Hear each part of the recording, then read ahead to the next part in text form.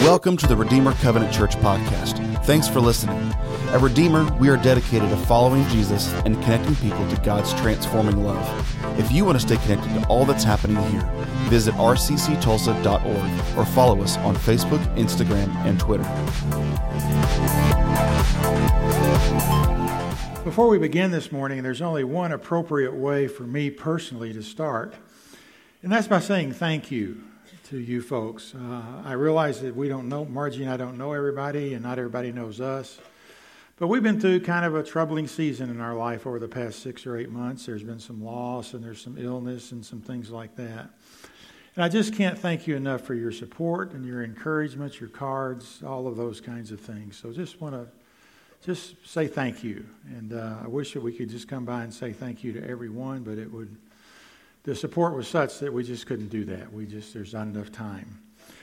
And what I wanted to talk about this morning is something that I began thinking about as we've been going through this season in our lives. And have kind of pondered it and wondered about it and so on and so forth. But it's the issue of dealing with difficult times, hard times in our life, because we're going to have them. All of us in here, none of us are exempt, we're going to have them. And by hard times, I don't mean just hassle times. You know, we all have hassles every day, and sometimes we make those into hard things, but they're just really hassles. An example from last week when we were at my mom's funeral, the family was together and all the brothers and sisters were talking, and we were telling stories and things like that about our life and this and that. And my sister has this classic family story, and this is an example of a hassle, but not a problem. And the story is she was in what they call back then junior high, which is now middle school probably, 8th grade or so. And we lived a good solid 2.5 miles from the school, I think. I really think it's about that far. And I'm not kidding about this. It was uphill most of the way. It was downhill going to school, but it was uphill most of the way going back. And so it snowed one day in Little Rock. And in Little Rock back then, I don't know what it's like now, lots of hills, and if it snowed, the place just shut down. People panicked. I mean, 1 inch was a blizzard. I mean, there were no snow plows. There was no nothing. You just kind of slid around. So it snowed this particular day that we were in school and that she was in school. I was gone. I was in college at the time. But anyway, it snowed this particular day, and mothers were coming to pick up their kids from junior high. And so she sat, it started at noon or so, and so she watched people leave and watched people leave and watched people leave. And by 2:30 in the afternoon, it was basically empty. And she finally gets the note to go to the principal's office, and that was the sign that she thought somebody was up there to pick her up. So she gathered up her stuff and was all elated. And she goes up there, and the principal says, "Your mom came by and left you this pair of boots." And so there's deep, deep resentment. She's been in therapy for years, and to this day panics when she sees a pair of boots. But anyway, that was a hassle. Okay, it was a frustrating thing. It was a hassle, but now it's just a funny story. It's no big deal. It's just a funny story. The things I'm talking about, or want to talk about, they're not funny stories. They don't end up in funny stories. You don't sit around and tell them it's stuff like that. It might be cancer. Might be some other debilitating disease. It might be the death of a loved one, someone that we really care about, especially a child. That's just wrenching, and so some of us know. A relationship that has gone south, and some of us have experienced that. A divorce, infidelity, an addiction, all sorts of things. Family members going off the deep end. Hard stuff. Really hard stuff. And for many of us, the most difficult thing about that, or one of the most difficult things about it, I think the most in the long run, is where is God in all this? How is God working through this? And it raises all sorts of very complex questions, hard questions. Where is God? Why didn't he say or do something? He's just dreadfully quiet. I've been through 2 or 3 seasons like this in my life, and it's like your prayers just bounce off the ceiling. There is no indication that God is even there or even cares or is aware of what's going on. And it's kind of devastating. It's kind of discouraging. It kind of rocks your world when that happens. What's the purpose of this? You know, people go through things and you hear someone say, well, God's got a reason for this and God's got a reason for everything. Well, I just don't get it. I don't see the reason. I don't see why things are better because of this. And that's what God is supposed to do. Why me? And by the way, that knife cuts both ways.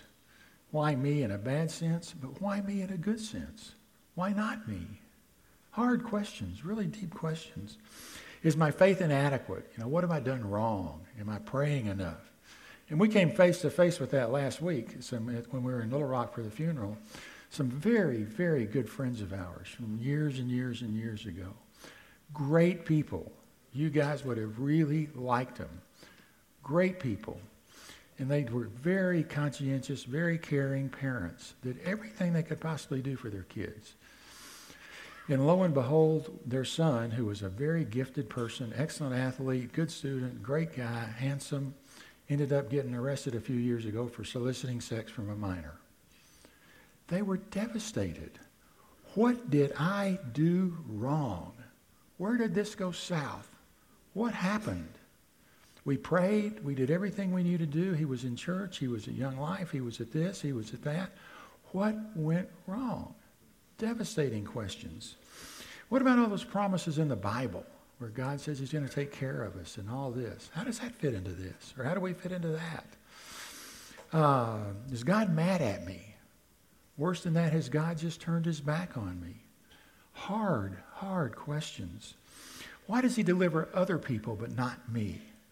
You hear these stories, and they're great stories. Someone had a massive tumor or something like that, goes to the hospital, gets ready for the procedure, and lo and behold, there's nothing there. God's healed them. Why didn't he heal me? Why didn't he heal Bruce Baker? Why does that happen? Hard questions that we have to grapple with. It's a very dangerous time spiritually. I would submit that the most valuable thing that we have is our faith. Nothing else impacts eternity. And this kind of puts our faith at risk. It's a very hard time faith-wise. We go through this and there's no sign of God, and it is really, really disheartening. There was an early Christian, St. John of the Cross, in the 16th century. He coined a term that really sort of sums this up. He called it the dark night of a soul. Times like this, it's easy to feel hopeless and confused, discouraged, despair, dark seasons. And probably all of us have experienced that, and I don't mean this in a negative way, but there's a good chance you will at some time in the future. How do we get through those seasons with our faith intact? Let me do 1 2-minute sidebar, if that long. This might lead to depression, but it's not the same as depression. Depression is a chemical issue for most of us. And depression can be treated. And depression can sometimes be healed. This is more profound than that. This is down at a deeper level. This is a spiritual kind of gut-wrenching experience. So how do we do this? How do we make it through this? And I wanted to share just some thoughts with you that I've thought about over the past months as we've been dealing with all this. The first thought, to accept the mystery. To accept the mystery. And by accept, I don't mean just be beat down by it and say, okay, I must have to accept it. What I mean by it is to truly accept the mystery. This is a mystery, and the only answer we got is, even though we don't get it, we just have to trust God. We have to accept that as we go forward from here. When I think about why bad things, I can think about it on a global level. That's not that hard. We live in a broken world, and as a result, things are a mess. Our relationship is a mess, weather's a mess, health is a mess, all sorts of things are a mess. That's on a global level. But even with that, the bottom line is, I don't know. I don't know why God would allow such things. Why do these things happen? I don't know. On an individual level, it gets really complicated and really tricky. Why Bruce Baker this week and why not me? I don't have an answer for that. Or why me and not someone else? Hard questions. And once again, the answer is, I don't know. We just have to sort of live with that mystery and trust God. I saw this book in the drugstore yesterday. I didn't buy it. But the title of it was Keep Calm and Trust God. And boy, does that sound good. How many of us think that sounds good? But that is really, really hard to do. That is really hard to do. That's big time stuff right there. It's bigger than a 20-page brochure. It's big stuff. And if we can't accept, if we just can't do it, I think we're in danger of two major things. One is we're in danger of slipping into some deep bitterness and anger. We're in danger of that, and that's hard, hard stuff. And it can eat away at us for years. I know people that it's done that. Eat away for years. Second danger is we start living with pat answers. Simplistic answers to very complex questions. Answers like, you just need to pray harder. You didn't pray hard enough. Or there must be some sin in your life. We've had people tell us that for different things. And we end up doing more harm than good. The real answer, if we're willing to do it, is I don't understand. The prophet Isaiah points out God's ways are not our ways. That's a tough one for us to buy, isn't it? Because we want to understand. We want to get it. We want to make it make sense. But God's ways are not our ways. And we have to accept the reality. And this is hard, okay? This is hard. We have to accept the reality that God does not owe us an explanation. He's God and we're not. And we need to accept that. And until we accept that as reality, I don't think we can deal with it in a healthy way. But that is hard to do. Second thought, be brutally honest when you're going through those times. Don't hold anything back. God can understand it. God's world is not going to fall apart because I'm upset with him. It's just not going to happen. In fact, I think he wants us to be brutally honest instead of just these little pat answery kind of things, these sweet little things. Great scriptural examples for it, all through Scripture. Here's one from Psalm 77. Listen to what he's saying. Just listen to this. I cry out to God. Yes, I shout. Oh, that God would listen to me. When I was in deep trouble, I searched for the Lord. All night long I prayed, my hands lifted toward heaven, but my soul was not comforted. I think of God and I moan, overwhelmed with longing for his help. You don't let me sleep. I'm too distressed even to pray. I think of the good old days, long since ended, when my nights were filled with joyful song. I search my soul and ponder the difference now. Has the Lord rejected me forever? Will he never again be kind to me? Is his unfailing love gone forever? Has his promises permanently failed? Has God forgotten to be gracious? Has he slammed the door on his compassion? And I said, this is my fate. The Most High has turned his hand against me. That is tough stuff. That's not filler. That's not someone that said, gosh, we need a hard psalm. Let me write one. This is the struggles of a desperate, desperate guy. And he's laying it all out there. Of this desperate, struggling man. So number two, the best place to begin with all this is we start to deal with it. Accept the reality and honestly take it before God. I believe the best place to begin is to own our pain and confusion and fear and disappointment and take them to God himself. I personally, Joe, believe that God appreciates raw, honest, gut-wrenching prayer more than he does sweet little pat answers. I really believe that. Thought number three, don't put God in a box. God will work, but he might not work in the way that we think he should, in the way that we believe would be best. The passage that really has meant a lot to me for a number of years is Isaiah 40. And let me give you the backstory. The Jerusalem had fallen. The Israelites had been taken into captivity in Babylon. They had lost everything. Everything was gone. They had lost their identity. They had lost their They had lost their family, their friends, lost their homeland. They had lost everything, lost all their resources. They were broken. But the thing they really seemed to struggle with the most that Isaiah points out, they had lost their identity. After all, we are God's people. God has promised he would take care of us. God has promised he would bring the Messiah from our people. God, this is who God is and this is who we are. And what in the world has happened as we march off to Babylon? What's going on? God was supposed to take care of us, but he didn't, and the rug has been yanked out from under him. Their very foundations were rocked and shaken. I mean, their foundation they had built their faith on was gone. It was rocked. And they were asking, where is God and why hadn't he done something? What's the deal here? And they worked it down to two fundamental questions. Does God not know what's happening?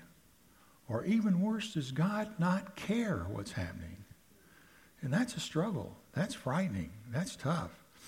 And Isaiah's approach was God is still there. He does care, and he will deliver. But he might not be working out things the way that you think he should work them out. He might not be doing that. And he lists two ways to approach their situation. One is just through their own strength. Listen to what he says. Even youths grow tired and weary, and young men stumble and fall. Even the best and the strongest and the most hardy of all of us, it's going to break us. It's too much. This is really hard stuff. But then he lists another way. He starts out with a conjunction, a huge, huge conjunction.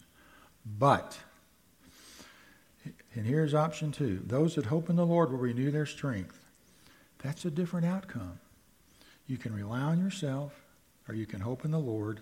One will lead to brokenness, one will lead to renewal. And there's 3 different ways he lists after that God might work with us in those kind of situations. The first one is they shall mount up with wings as eagles. And that means there's going to be deliverance, there's going to be victory, there's going to be this. It's going to be a special thing. And that's a big deal. The labs will be okay when you come back. The cancer will be gone. Your heart will be cleared up. The relationship gets restored even though you thought it couldn't. Great things. And sometimes those are little things. I don't think Margie, I hope she doesn't. She's not here, so what the heck. But no, I don't think she'll mind me doing this. I did it in the first service and she was still speaking to me. We went through some really dark nights when she was at MD Anderson. Nights where night after night after night she couldn't sleep. So one morning, just the situation was such, I walked in and the first thing she said was, I slept. And we mounted up with wings as eagles. Just because I slept. And so sometimes God's going to do that. Second way, he says, run and not grow weary. I'll give you supernatural energy almost as you go through this. And we experience that too. One of the things that happened way back in February, we were supposed to go to MD Anderson. I guess it was on a Monday. And on a Thursday night, about 11 o'clock, we got a call. Her mom had a major stroke in the hospital in Texarkana. It just felt like we needed to go. And Margie especially just really needed to go because we had to go to MD Anderson. And if we didn't go then, we might not make it. First time since college. About 11:30, we loaded up in the car and we started out. Going to drive all night.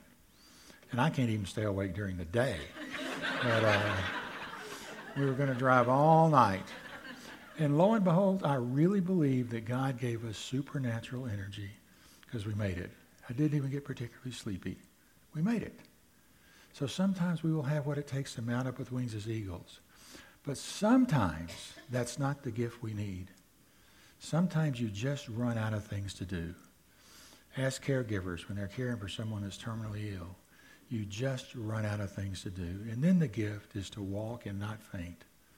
Just to keep moving forward and not slipping into despair, not slipping into resentment, not slipping into anger. Just to keep moving forward.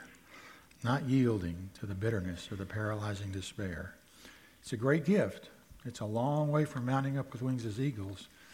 I get the picture of, this one great victory and walking and not fainting, just putting one foot in front of the other and keeping going. God will get you through it, but it's hard.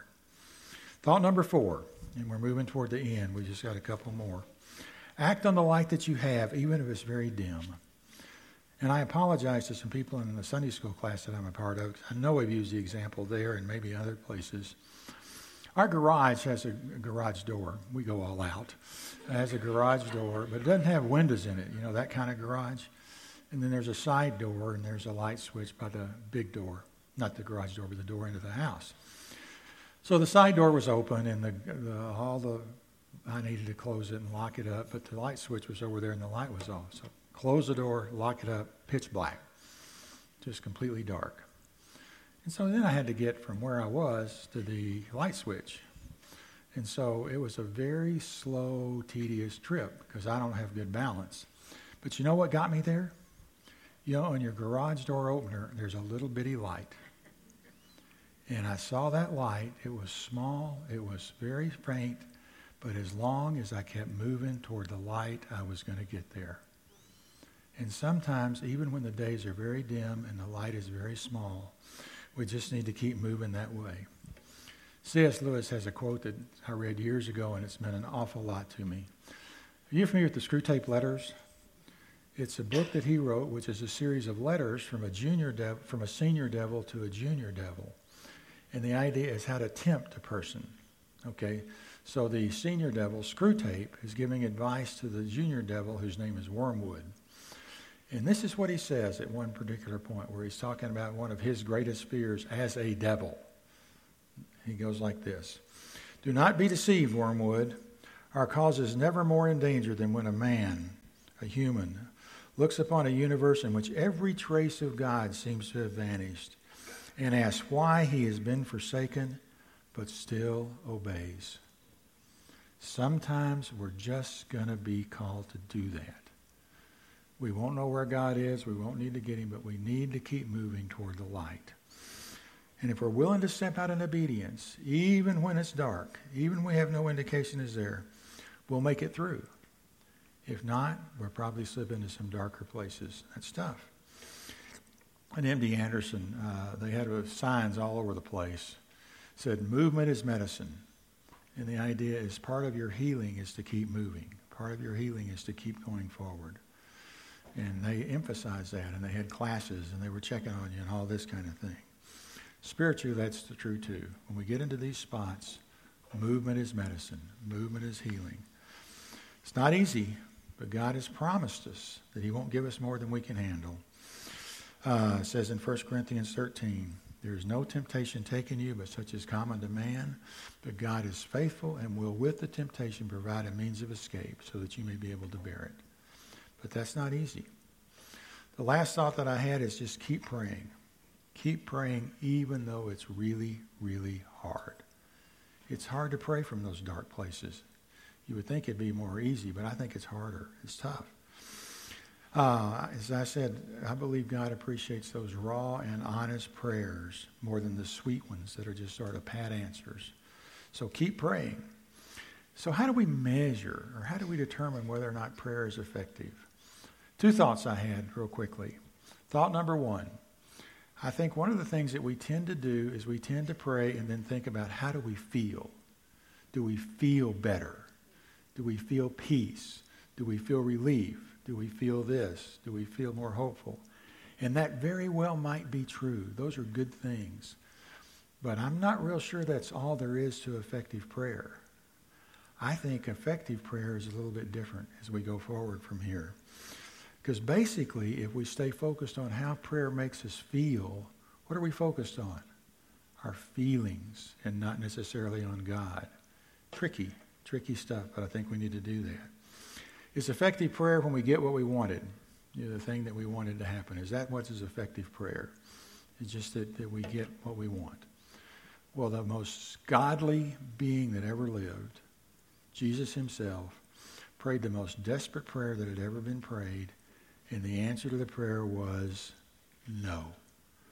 Because he said, if it's at all possible, Lord, take this cup away from me. Remove this from me. Take this away from me. And he needed to, but not my will, but yours. He needed to go to the cross anyway. So effective prayer is prayer in which we become more focused on God, period. Feelings might be a byproduct. There might be all sorts of things that are byproducts. But the most effective prayer is when we become more focused on God. It might be tough sledding, but we'll get there if we can do that. Much more that could be said. Many more thoughts, many more things. But as we wrap this up, I want to tell you a little thing that I thought about last week with my mom. Because a week ago, yesterday, we were at her funeral. And as you can tell from the boot story, she was a pretty, we'll go word frugal, pretty frugal, cautious person. But one of the things that made me really heartbroken, just heartbroken, literally, was watching how her world over the last few months just shrunk. How it just broke down and shrunk. Went from being in a house several years ago to being in a duplex. Went from being in a duplex to being in 3 rooms in that duplex. And went from that to being in 2 rooms from the duplex. From that it went to being into 1 room in the duplex. From that it became a hospital bed. That was her world. And that was hard to watch. That was tough to see. But 2 weeks ago today, her world changed. 2 weeks ago today, she moved into that magnificent future that God has in store for us. She moved into a world that's limitless, a world where there are no more tears, there's no more pain, there's no more sickness. She moved into a better world. Paul says in Romans, in my opinion, whatever we may have to go through now is less than nothing compared to the magnificent future God has planned for us. The whole creation is on tiptoe to see the wonderful sight of the sons of God coming into their own.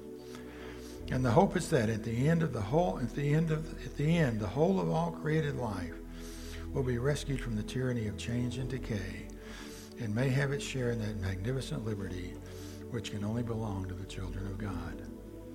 That's the future right there. That's the future.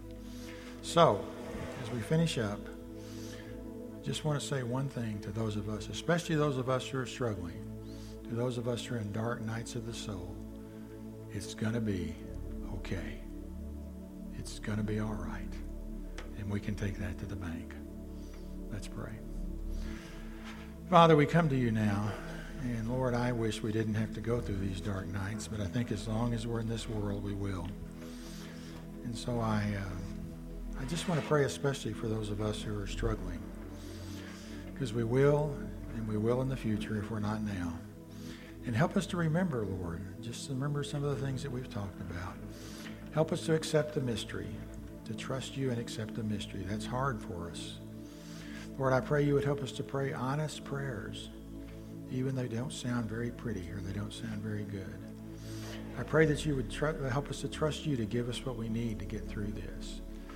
I pray that you would help us to pray effectively as we go forward. And I pray that you would just guide us and be with us. Lord, I thank you that if we can trust in you, if we can wait upon the Lord, it's going to be okay. So we pray all these things now in Jesus' name. Amen.